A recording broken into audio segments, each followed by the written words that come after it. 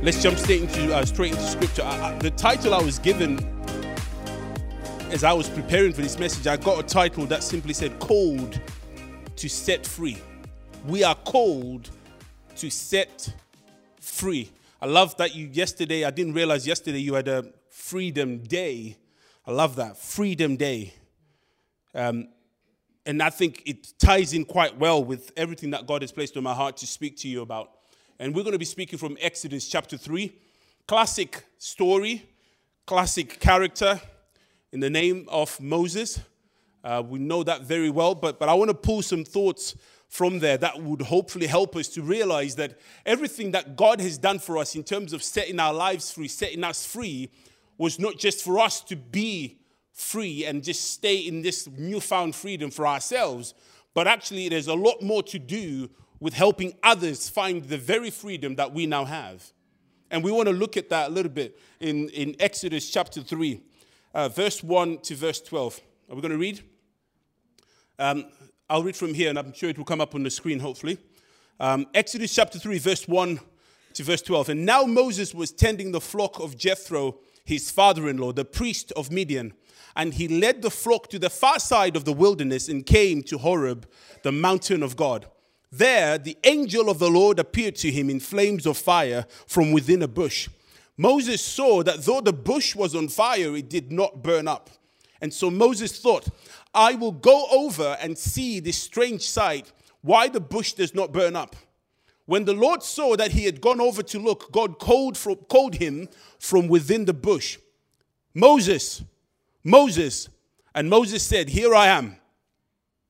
Do not come any closer, God said.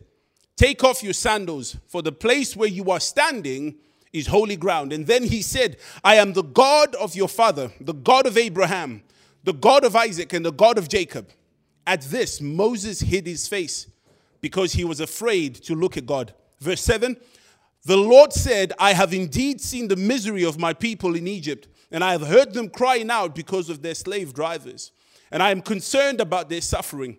So I have come down to rescue them from the hand of the Egyptians and to bring them up out of that land into a good and spacious land, a land flowing with milk and honey, the home of the Canaanites, the Hittites, the Amorites, the Perizzites, the Hivites, and the Jebusites.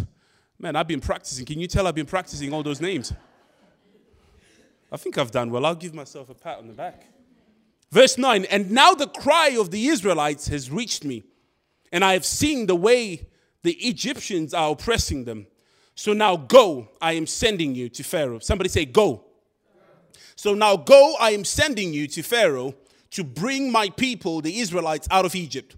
But Moses said to God, who am I that I should go to Pharaoh and bring the Israelites out of Egypt?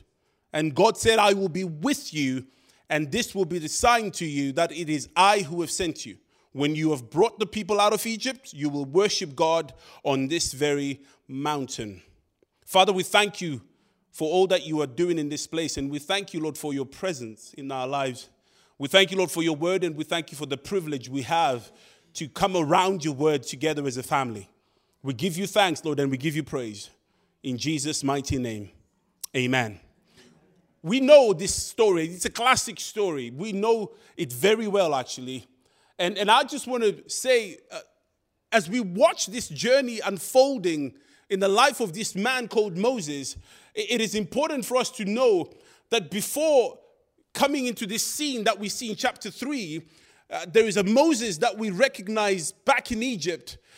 Even before coming into the palace and living in Pharaoh's palace, we still see the young boy Moses, whom God sets aside when there was a massive killing of young boys.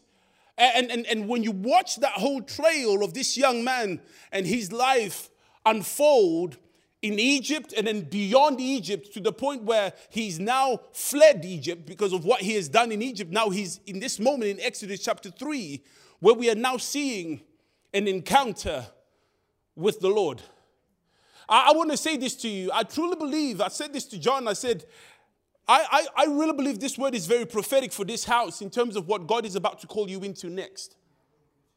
And I pray that even as we take this word in, we can genuinely begin to look at ourselves and begin to reflect on the role that we have to play on this journey. Notice how the first thing that happens when this whole adventure of 3.3 million people in Egypt being set free starts with something I like to call a posture of curiosity in Moses. Let's read. In verse 2, it says this, "There the angel of the Lord appeared to him in flames of fire from within a bush. And Moses saw that though the bush was on fire, it did not burn up." And verse 3 is the key part.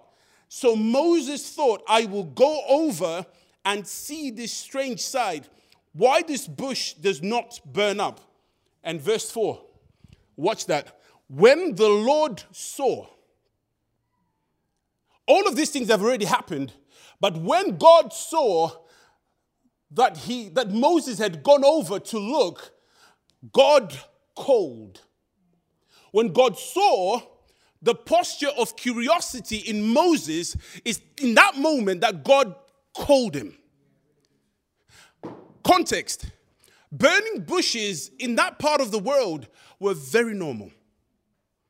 It was a dry, barren land. It's just dry. It's a dry piece of land. It's a dry piece of land. So burning bushes are very, very normal. So to notice the difference between a bush that is burning and a bush that is burning but is not being consumed, you have got to be really paying attention to something that is fairly normal.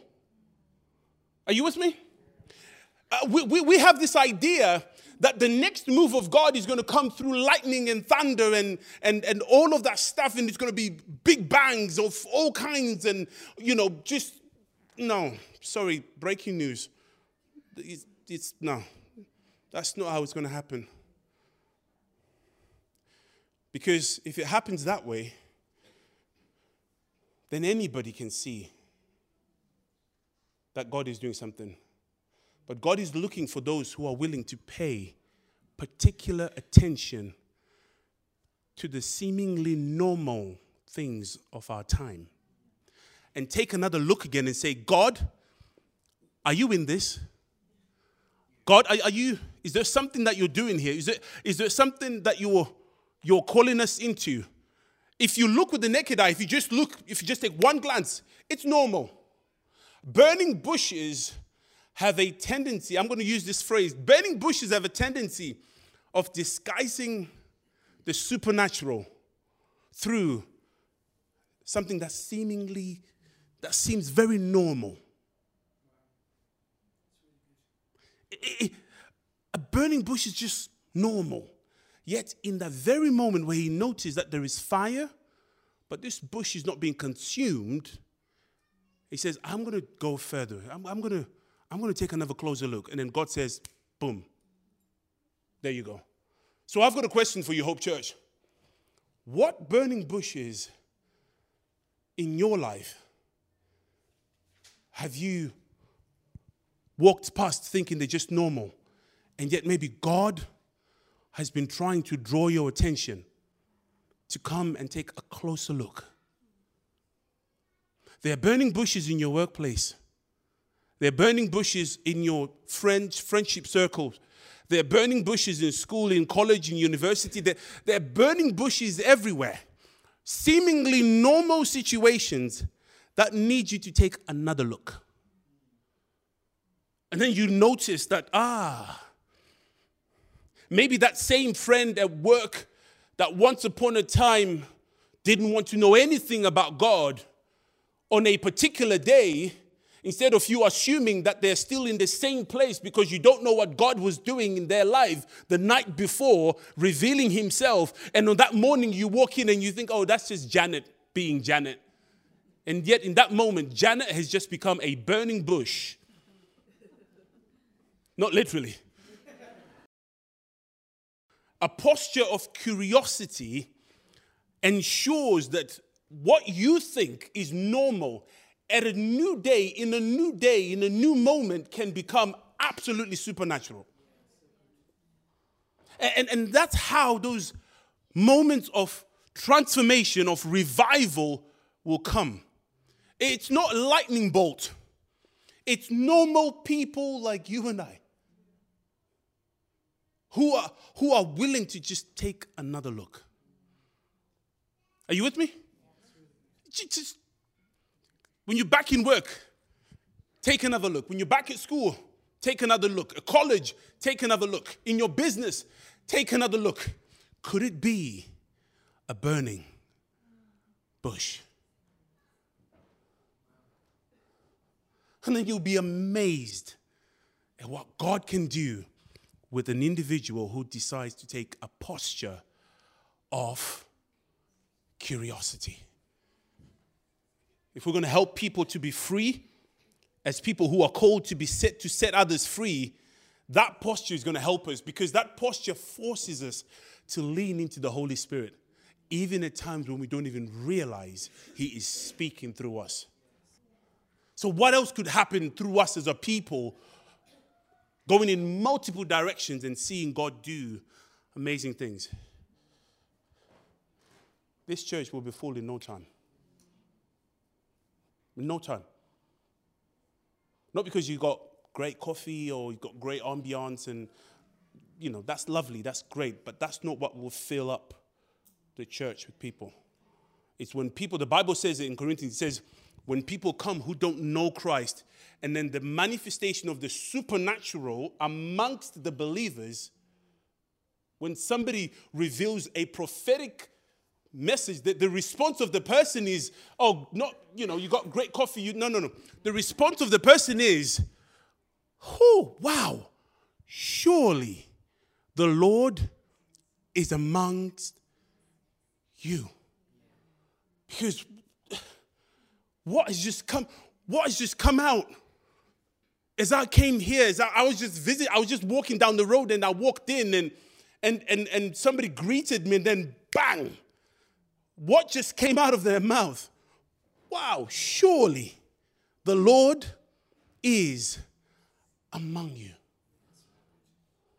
If you could pick one thing, we've already said it, and I said, if we're ever going to be called or known for one, if we had to choose one thing, we've said it for years now, over 10 years, we said, if there's one thing, Lord, that we want to be known for by you primarily, is to be carriers of your presence. Anything else it's optional. But if there was one mandatory thing, it has to be your presence. Is that okay? All right, we're going to move. Because I would love for us to just get some time at the end of this to just pray together. A posture of curiosity has this amazing way of engineering creativity, right? Something happens when you live a life leaning forward and leaning into God, and you begin to have creative ways of either connecting with people, communicating with people, whatever else God needs to do through you, He can do it. Creativity will bubble up as a result of a posture of curiosity. Quick story. So we have 4 children. You can imagine the state of our house. It is crazy. But out of all of that craziness, there's a little boy called Malachi. Working from home on a Zoom call, he decides, Dad, I need a biscuit. I said, Malachi, just give me a moment. I'll get a biscuit for you. But how many of you know that when a child says they want something, they're not going to ask once, they're not going to ask twice, they're not going to ask 3 times, they're going to ask 500 times until you give it to him. And he persisted until I said, Malachi, just give me a moment. Let me just finish the call, and I'll come and give it to you. And then he walked out of the room, and I thought, oh, good boy. Really listening. This is great. Moments later, I heard a dragging noise in the kitchen. And I'm thinking to myself, what on earth is going on? And I thought, okay, like any parent would do, I'm going to drop everything now and go and take a peek. And when I looked into the kitchen, what I saw was astounding. That little boy had dragged the bar stool in front of the kitchen unit, and guess what? He sat on the bar stool, he pumped himself up with the hydraulic switch, and then got onto the worktop, and then, ta-da, right before him, snack box. Because like any good parent knows, you do not keep the snacks in the bottom shelves. You got to stack them up. And then grandparents sabotage this because they keep snacks everywhere. Shame on you, grandparents, sometimes. And then now in our house, we have this conversation where I can say, well, we don't do this in his house. And then the response is, well, but grandma lets us. Well, go and live with grandma then. Anyway, rant over.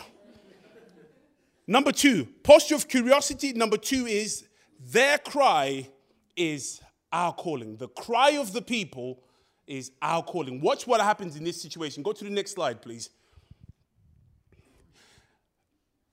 Then he said, I am the God of your father, the God of Abraham, the God of Isaac, and the God of Jacob. At this, Moses hid his face because he was afraid to look at God.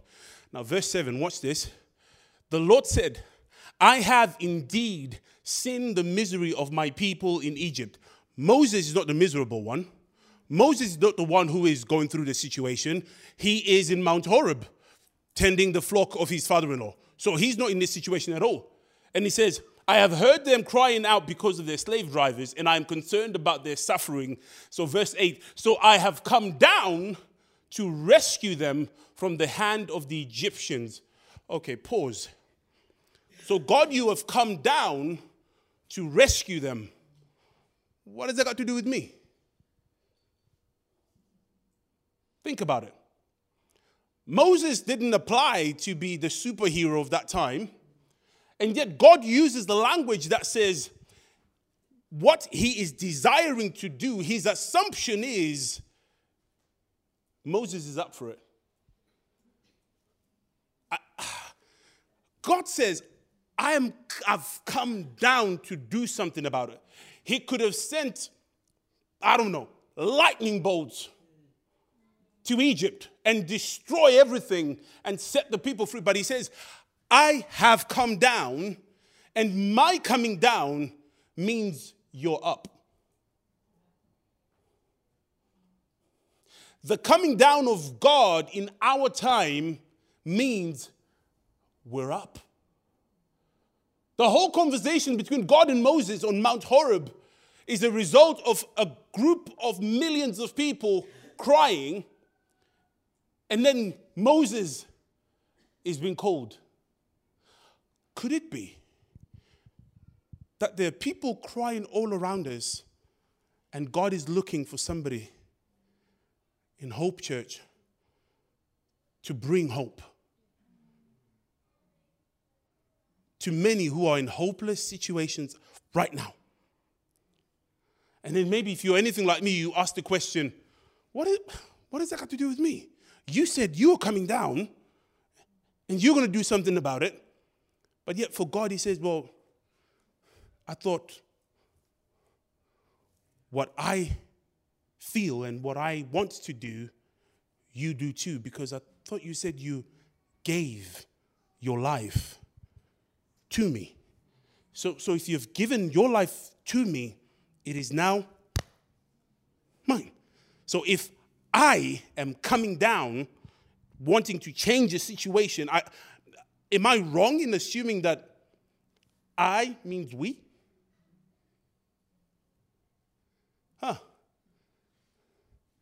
Just when you thought you're positioned here because it's just a lovely area, just a lovely place, well, newsflash, I means we. God wants to do something,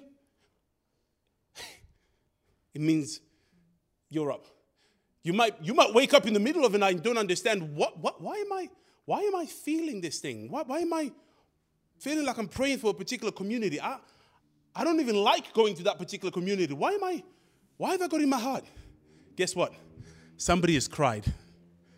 And God just said, we are going to do something about it.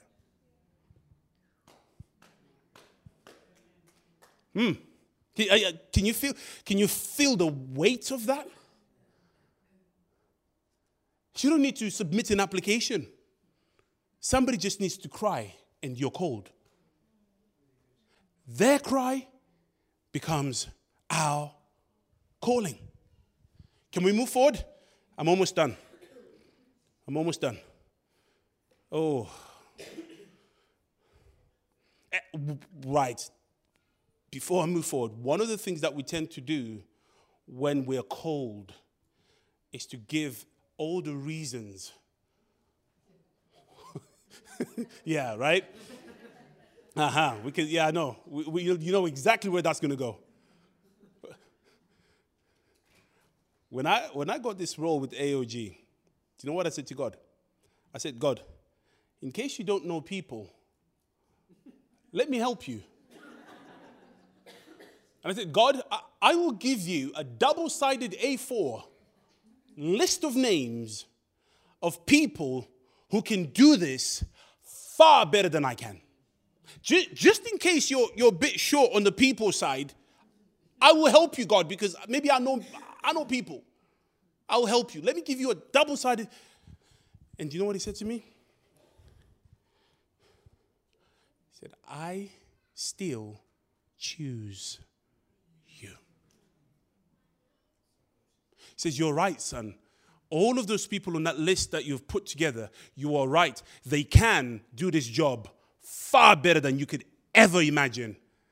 But I still choose you. Oh, Lord, I'm now way too old for this. There's so many other younger people. Yes, you're right. There's so many other younger people, but I still choose you. Well, Lord, we're only a small church, Lord. We're only a small church, and maybe we need to leave this kind of assignment to the bigger churches, Lord. Oh, yeah, you're right. They are bigger numerically and financially and all of those things, but I still choose you.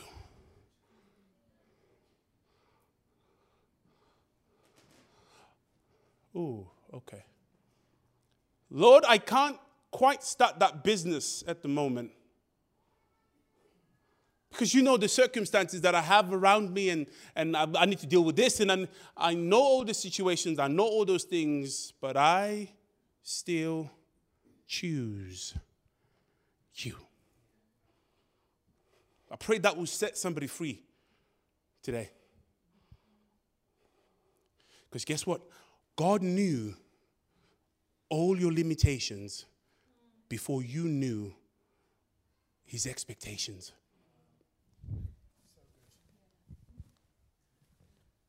Oh, man, I can feel cladding falling off. I can feel guards just falling off and all kinds of things that would have become our comfort zone just being pulled off.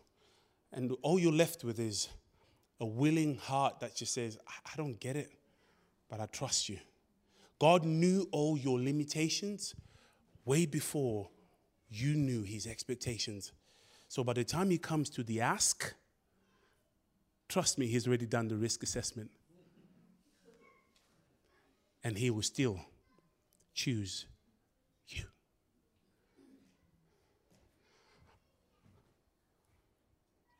That's our youngest daughter. Welcome to the reality of our house. Right, can we all stand together and just finish with this?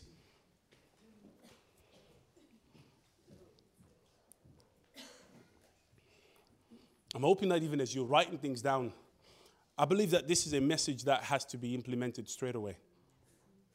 And you've got to allow the Holy Spirit to pull the things down that you've been holding on to as this comfort blanket that has made you miss out on the calling to help set others free.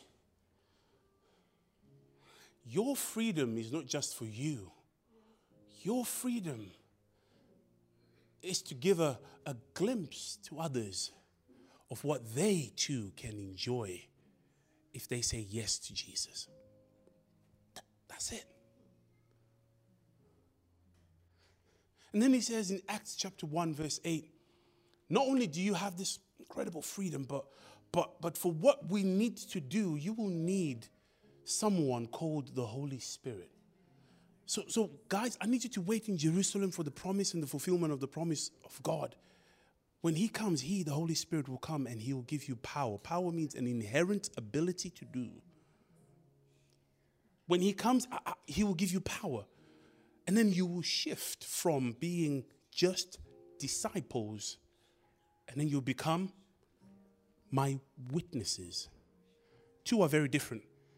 You can be a disciple without the Holy Spirit, because a disciple simply means a learner, somebody who's learning about something, a seeker. That's where you have Sikhism as a religion coming from. They're seeking something. So you can literally, you can in the purest form of what it means, you can stay in this path by just reading your word and reading about Jesus, and then yet miss on the actual transformational part that only comes through the Holy Spirit. And then he says, when you have him, you can't just be a disciple. You can't just be a seeker anymore. You'll have to be a witness. Why? Because the fullness of God in the Holy Spirit manifesting through your life will now become credible evidence.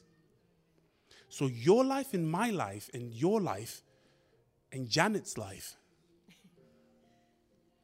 will now become counted as evidence. That word witness is a legal term. The Greek uses that particular language to invoke a courtroom scene. Because we all know that a case in a court can be won or lost based on the lack of evidence. And a witness, this is why drug lords and all of gangsters and stuff, they can't do anything to the judge, but they will go after witnesses. Whew. Because they know that come the court's day, as long as a witness doesn't show up, a case can be dismissed. Likewise, Hope Church. At a time where communities and people are desperately seeking for evidence that God is real, all the enemy has to do is to keep us busy and make sure we don't show up to take the witness stand.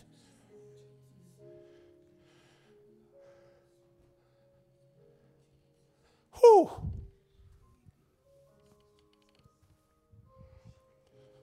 I don't know what, I know what he's doing in me right now. I know what I'm feeling right. I don't know what you're feeling right now. But the next time a situation comes up and it's trying to keep you away from God, it's trying to keep you away from the house of God, it's trying to keep you away from being a witness and bringing evidence before God, you need to know what is really happening. There might just be somebody who's waiting for you to show up.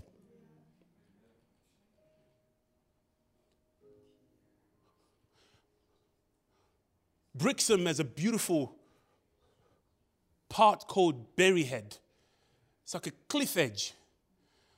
And it was a particular Sunday. It was one Sunday after church. We just felt, we got home and we thought, we're going to have a relaxed, we'd already planned it. We're going to have a relaxed afternoon and we're just going to stay at home, pajamas on, and chill out on the Sunday afternoon. As soon as we got home, we felt, go to Brixham, go for a walk to Berryhead. And we're thinking, God, it is cold. It wasn't summer, it was winter. We're thinking, it's too cold for this. But then we did it anyway. And I remember that day we went for a walk and we're thinking, well, I don't know why I'm here, but I'm going to do this anyway. And we're walking. And then we literally came to this bit where the two paths, one would go into the cafe, like a cafe area on that side, but then the one on the right would go to the cliff edge. And we just found ourselves just going to the cliff edge. And we just continued to walk. And then as we were walking, we saw a bench in front of us, and there was a young lady sat on that bench. And that bench is designed to give you the most panoramic views of the sea because it is quite close to the cliff edge. So as we're walking, and we're walking past the bench, we just did the polite thing to do. Just said, hey, and then we walked past. And the moment we walked past, I felt the Holy Spirit say, you need to go back now and speak to that girl because she's about to jump off the cliff. And she has said, God, if you're real,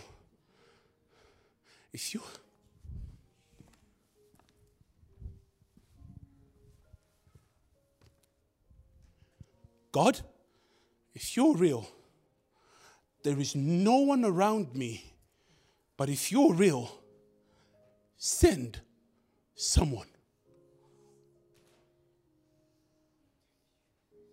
And in that moment, I remember saying, but she's, maybe she's just wanting some quiet time. Who am I to go and disrupt her?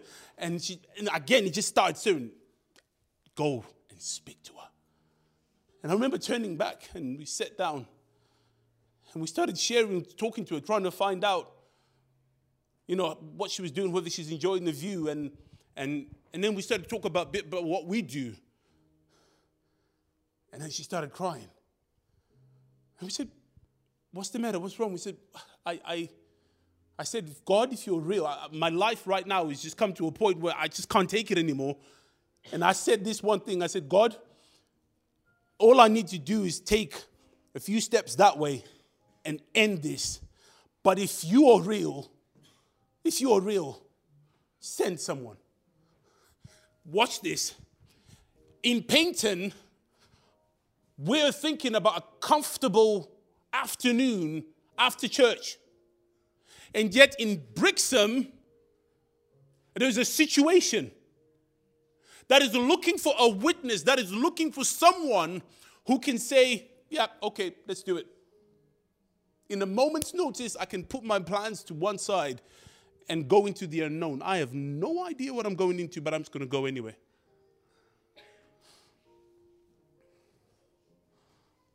That young lady got up the bench, walked off together. I've never seen her since. I don't know what happened to her life. But all I know is on that day, she didn't jump. That day, she didn't jump.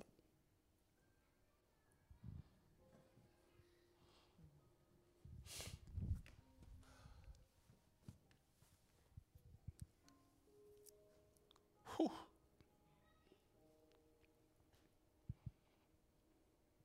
Don't be robbed. You're on a serious assignment. If maybe you've got lots of things happening in your life, trust me, that I get it. I know.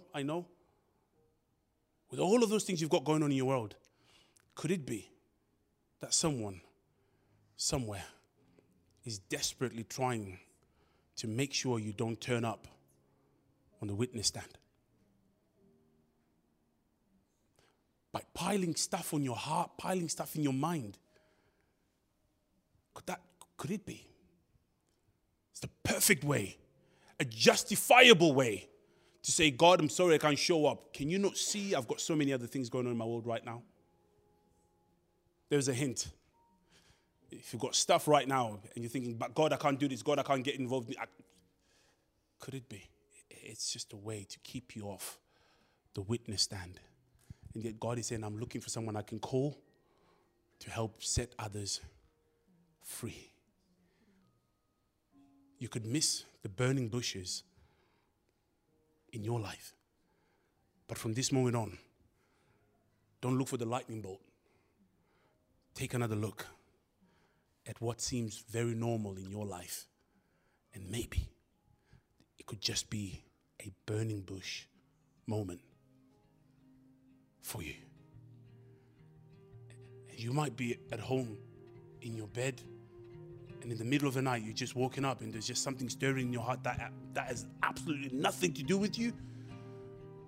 Just remember, maybe someone, somewhere, has cried to the Lord. And their cry becomes our calling. watch what God will do in and through all of you. This is not about the pastors. This is not, don't worry about that. Oh, the national leadership team. That's got nothing to do with this. This is about a son and the daughter of the Most High God. That's what it's about. That's what it's really about. You might never see me again, but let something stay in your heart once and for all. You could come in. Don't ever get into the habit of coming to church. Stir up expectation. God, today, I know we're gonna have beautiful worship, but could that be a burning bush moment? Could you have a burning bush moment as you're looking for the tracks? Because here's your challenge. As you're looking through your tracks, it's not about the synergy of what would work as a nice flow, but actually it's God, God, who needs to hear what? Yeah. And then you get those burning bush moments. You think, this song makes absolutely no sense in light of everything else here, but we're going to put it on anyway. And then ping, and then you realize, he needed to hear that song. And just like that, bang, something happens.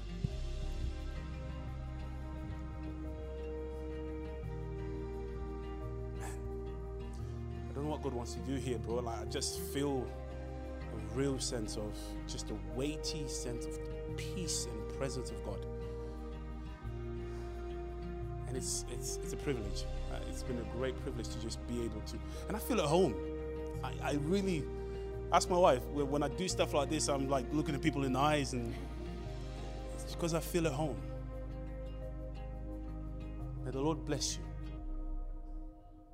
And may something right here in this moment be sealed in the power of the Holy Spirit. And let's go and help people find freedom that is only in Christ. In Jesus' name.